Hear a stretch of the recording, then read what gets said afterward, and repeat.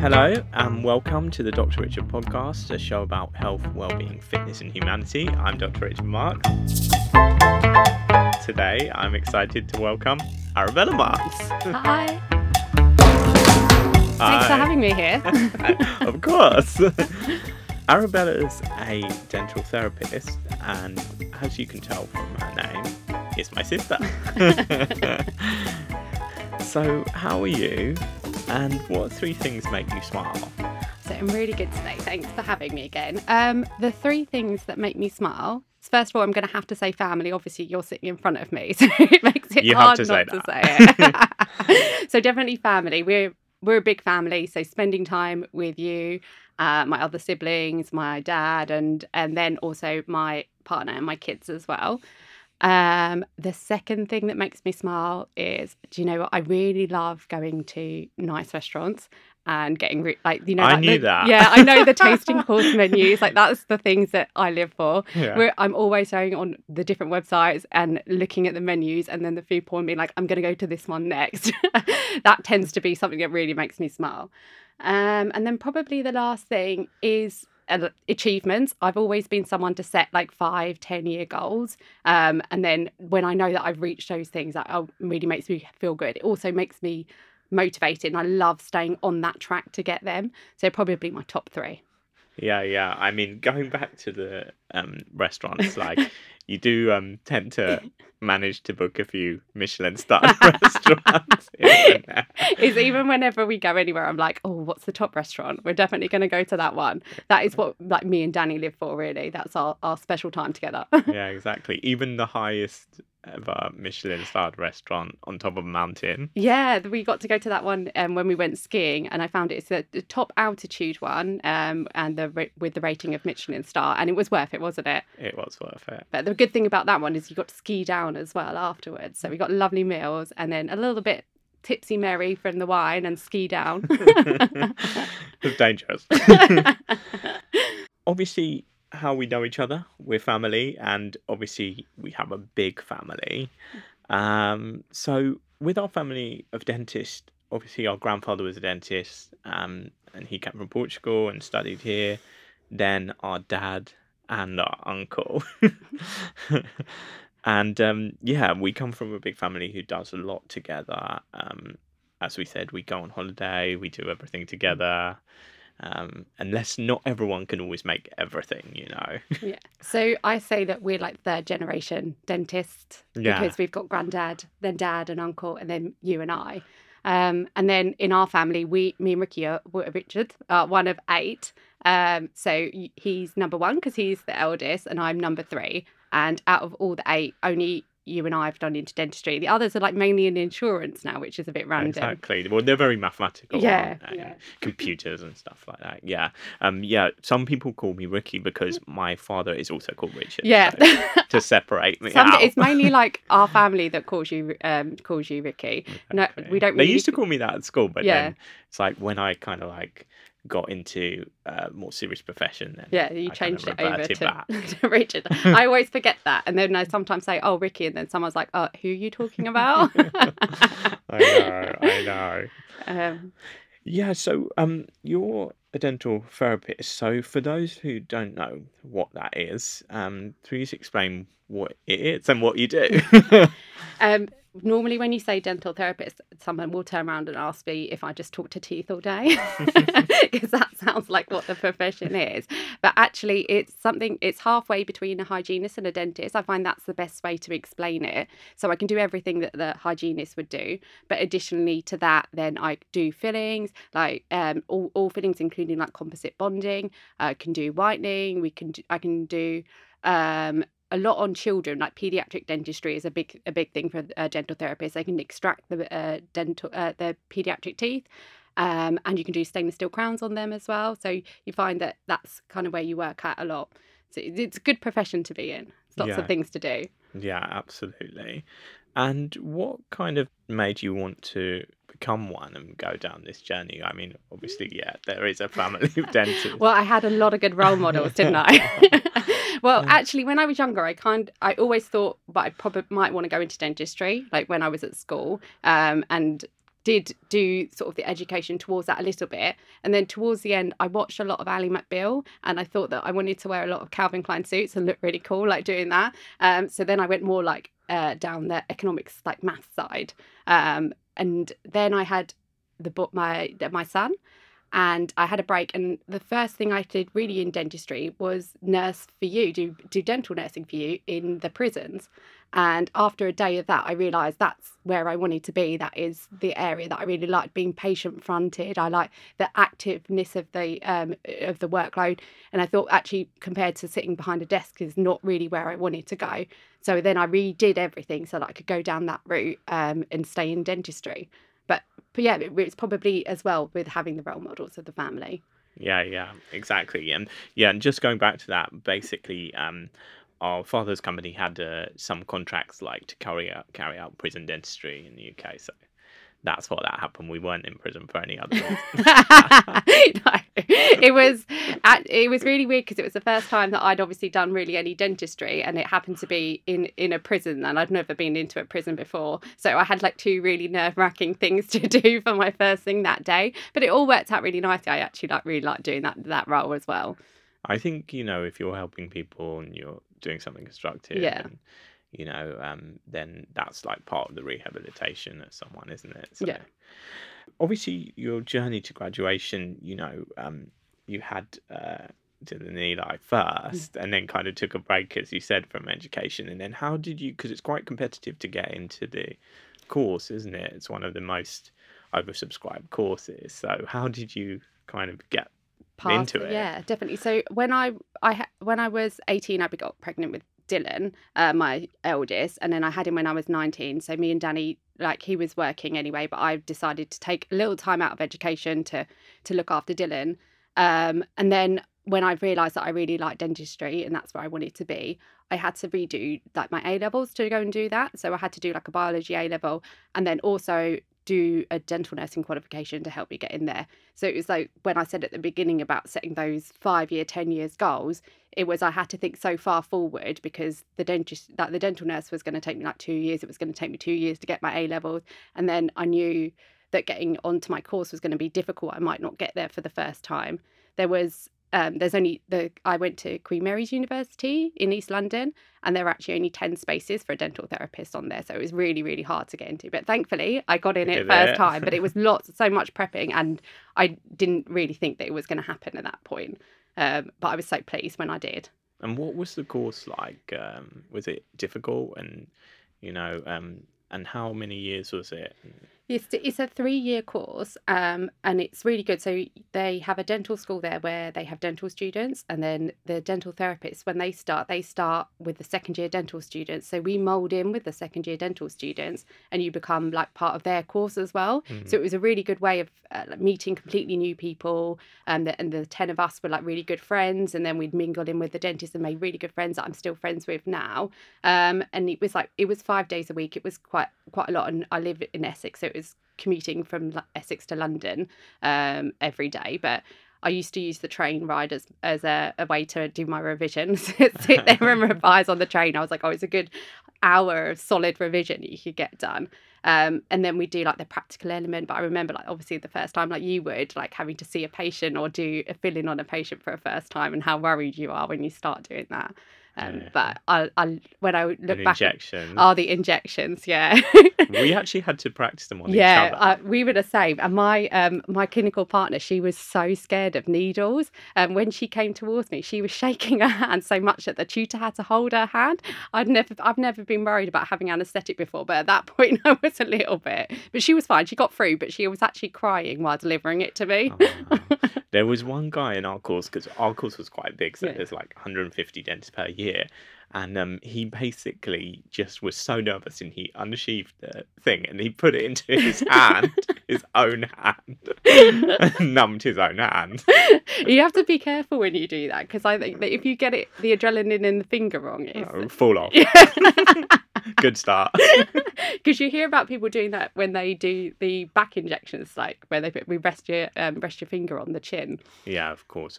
That's the thing. It's important actually, is to kind of like support it carefully, and I have a steady hand, but some people have shaking hand. If you ever see one with a shaking hand, run. I think like my clinical partner who was like that at the time, after the end of uni, she was fine. She wasn't crying while she was giving anaesthetic anymore. It's like anything. It's something that you get with practicing, and it becomes easier and easier, and then it becomes normal. Yeah, definitely. You don't even think about it then after that. What was your university experience like being a mother already, and were you a mature student, and was everybody mature students who were there? Or...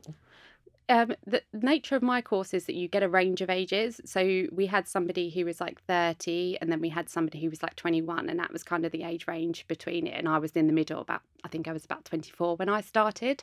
And yet I had the two young kids that they were both at primary school. At that point, Eli had just started primary school.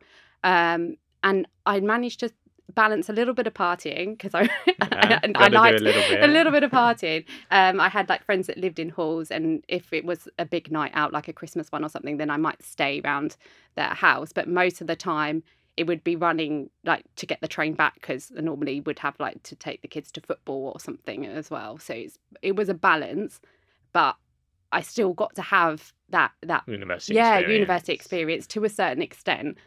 You didn't live in the halls? Or... No. I still commuted up from, so my train took me about an hour, and then it was like a 10-minute tube, so it wasn't too bad, like as a journey wise. It's which actually from one side of London to the other can sometimes take you that long. Yeah, absolutely. It's good that you still have that university experience, I think. And as you said, like, you're still friends with some of those and friends for life, like Tesh or etc. You see my friends all the time. We know them as well. And it's just like me and my friends from university, I have maintained, and some of them even work with me. So let's talk about your own family, Danny and the kids. Yeah. So actually, me and Danny are coming up to now. We'll be 15 years in next month. So it's been a long time. And then we've got Dylan, who is 13, and Eli, who is 10. So they're both at secondary school now. And Danny, he, as well as me when I was going through uni, he was going through uni as well. He decided to be a behaviour analyst. So he went and did his degree. And his was like he worked full time at the same time and then did it. And then he went to University of Kent and had to go and stay down there for like a week or something. But luckily, our brother Macaulay, he started at the University of Kent at the same time. So he was in halls. So Danny had to go down like, I think once a term for a week. He used to go and stay on Macaulay's floor, and then or Macaulay would go. Thankfully, he got himself a girlfriend quite quickly, so he managed to go and stay with his girlfriend. And Danny used to just take over his bedroom, so it worked quite well. But he did that, and then after that he's done now a master's degree in behaviour analyst as well. So we spent, I think, our 20s really in education for most of it. Well, I think it just shows that you don't necessarily have to do education straight away. There's always a different pathway where you can do that later on. Yeah, definitely. I think both of our roles that we've done were more like the vocational type things that you don't know about when you're at school, and we wouldn't have maybe gone into them straight away without being out in the world and experiencing those sort of activities and stuff like that we did. So Danny's one is definitely he went into social care, and then he was like, oh, this is where I like to be, and this is the sort of angle that I want to take, and he did all of his things to make him go down that angle. So I think both at the same time we were working through the same things, like he was doing his MVQs and I was doing my A-levels, and then we were at uni at the same time. And then now we can look back and we say, oh, look how far we got. Exactly. But at the time you'd feel like it's going to take so long and you're never going to get there. Yeah. Well, I think as well, it's like they talk about this a lot, how people, when you're young, you don't really know what you want to do, and it's a lot to ask school children what they want to do, and then it's like another pathway is to find out later what you want, and you can always do that later education. And look at what you guys both did. Amazing. Well, I get to work with you, so that's good, isn't it? Yes. And obviously Danny used to be in the UFC or a Cage fight fighter, trainer? cage fighter. Yeah. He used to be a cage fighter, so And a fight trainer. and a fight trainer. Yeah, he still does he still actually does that on a Monday night. He does trains mixed martial arts on a Monday. But he used to get like a lot of bruises on his face. I think one That's time why you had to stop it. Yeah, we went to like a parents' evening and he had like a massive bruise on his eye, and I had to sit down and be like, he was just training and he got punched. He's not been in a street fight, like, to the teachers. Exactly. But yeah, no, it's a great story, and he loves Scandinavia and Norway. And you've just recently been. Yeah, we did. We had a lovely holiday in May. We went hiking, me, Danny, and the kids up to the waterfalls in Geiranger, round the fjords. It was really nice. But he learnt Norwegian for going there, but didn't really speak it very much because everybody in Norway is really good at speaking English. Yeah, always the way. But I think he likes it because he loves like the Vikings. Yeah. And the history. The history of the Vikings is one of his favourite things. But then also it's so pretty. Like, it's a completely different landscape than what we have here. Yeah, it's really incredible. I mean, seeing the videos and everything, and then obviously the boys did the hiking as well. So yeah, Dylan was fine. Eli struggled a little bit. But if you said you're going to get a hot chocolate at the bottom, it's like the motivation. Yeah, suddenly gets in there, especially because obviously coming from the dental field, we're not very much like you can have hot chocolates all the time. Exactly. Got to get there. How do you keep like a work-life balance with having a family and obviously having your career and kind of traveling around to different practices, including, in London? How do you kind of juggle everything? It like sometimes it is harder. Like this week, actually, Danny's away working. He's gone, I want to say, somewhere in the west of England. I can't remember where he is at the moment. Somewhere in the west. And it's just really planning. Like, I didn't get home till like nearly 6:30 yesterday, and he wasn't there. So it was like trying to get the dinner ready and then the kids all ready. But it's like planning. Like, that's the main thing, is planning, and we plan our week together. So he says, oh, I've got to be here and here this week, and I'm like, oh, I've got to be here. Like, that's who's going to get the kids, who's going to do the dinner. It's very much joint with what we do with that. So sometimes, like, I work on Saturdays, so then he might sort everything out, like go do the shopping and do the cleaning, so that it's fine that when I come home on Saturday, it's like we can have a weekend. Kind of working together. Yeah, definitely. And it's always been that. But then the other really good thing, it's a lot of my family, like our family lives really close to us. Like, and we're a close family. We are. So we've got my mum only down the road, and we've got my brothers and sisters really close, that we can just phone up and have that help. And I think that's always been a big thing the whole time. I don't think that I could be where I am now without like the support of like the whole family with that. Yeah. I remember one time we were coming back on a plane, me and Fredo, and then we called Macaulay, who's number 7 in the family out of 8. Can you come and pick us up? So it's really good having that big family that you can rely on. Yeah, definitely. One time actually it was when I was at uni, and we were near the end of finishing, and Eli was meant to have been picked up from school by the childcare place, but for some reason they'd forgotten to pick him up. So they'd called the house phone to say like nobody had picked him up. And Macaulay answered, our number 7 one, and he was put in the group chat like, is anybody going to pick up Eli? And I didn't see the message because I was in a lecture. So someone else was like, oh, I can go. I think Fredo was like, I could go get him. And in the end, Mac had to go. Macaulay had to go and get him. But it was like this whole family just ended up going to get him.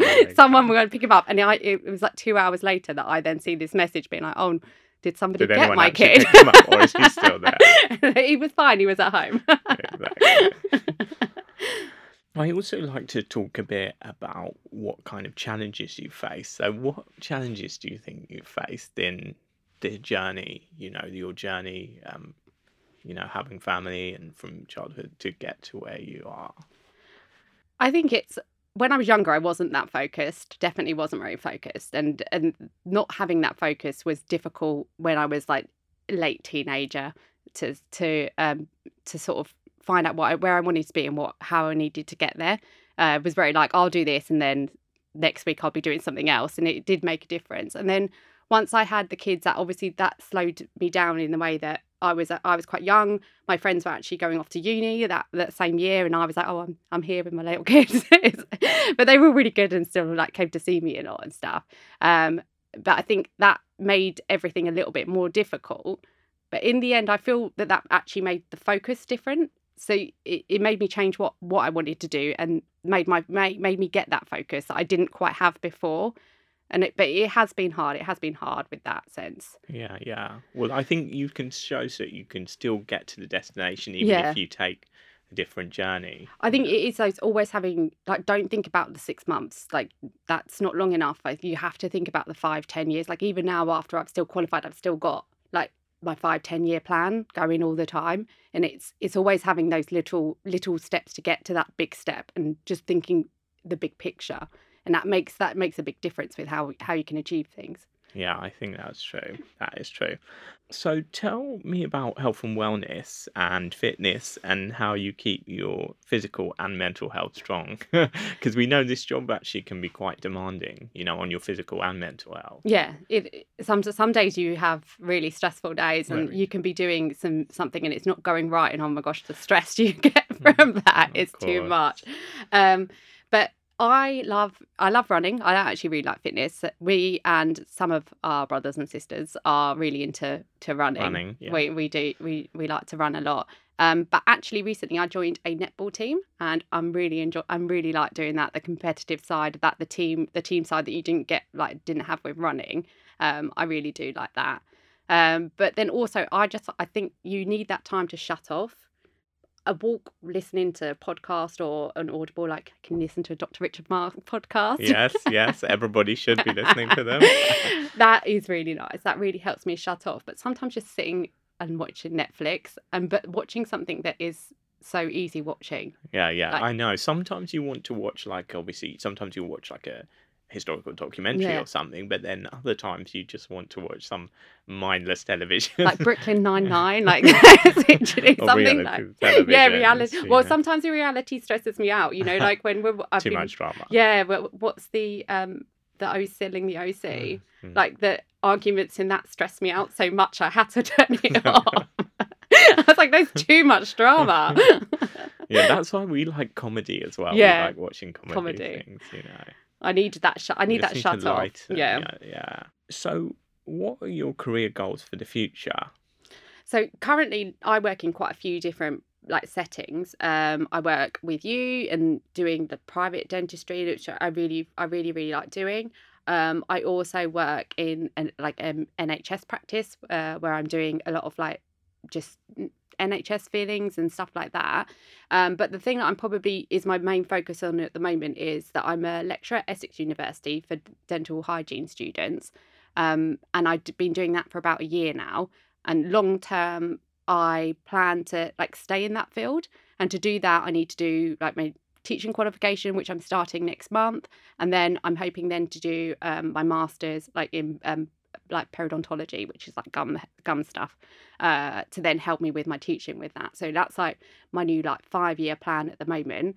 I always want to stay clinical as well.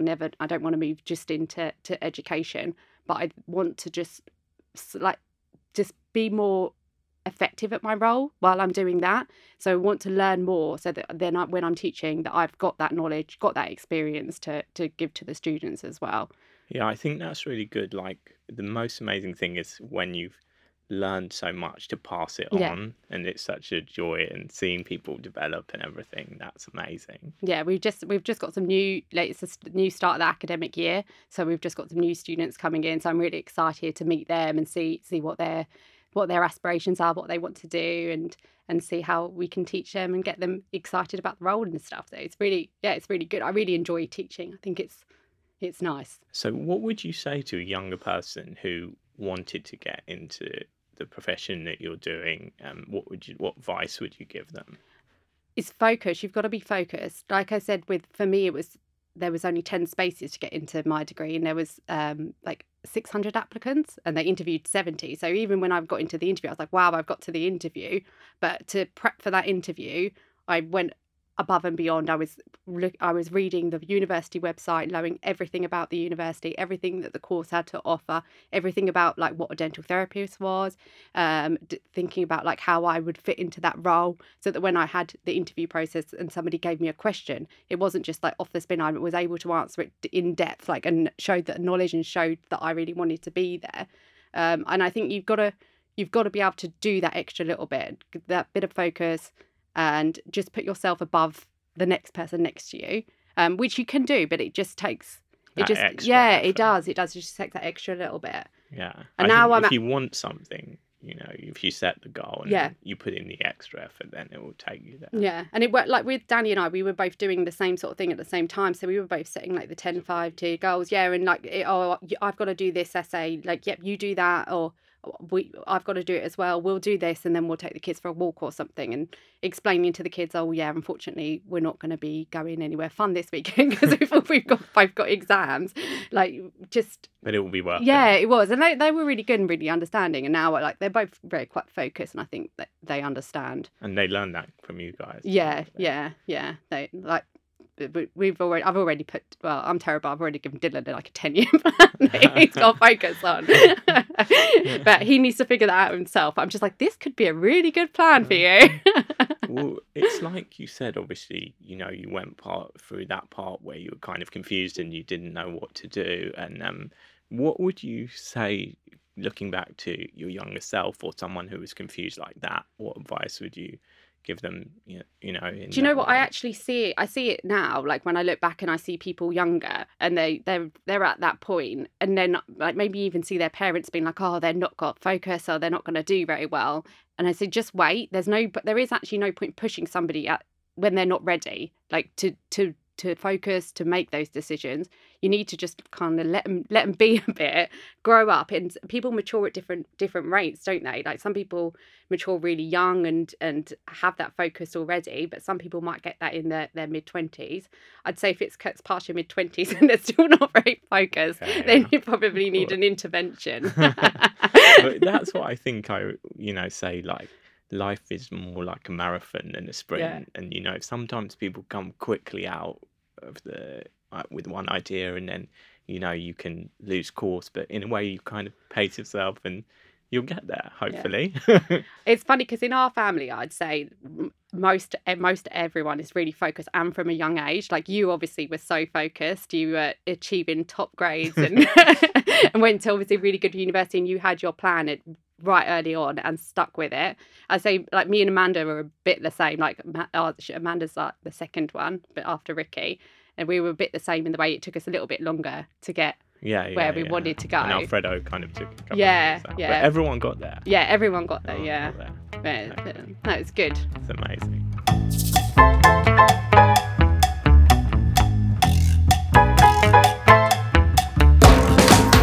Well, thank you so much for joining me, Arabella, my sister.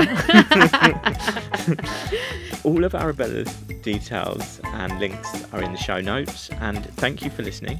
If you liked today's show, which I'm sure you did, please rate and review wherever you get your podcast. It was presented by me, Dr. Richard Marques. For more about me, I'm on @Dr_Richard_. Or visit my website, www.drrichardlondon.com. This is a Pod People production. It was recorded at Spiritland Studios, and the music is by Delhi Music. And we will see you next time.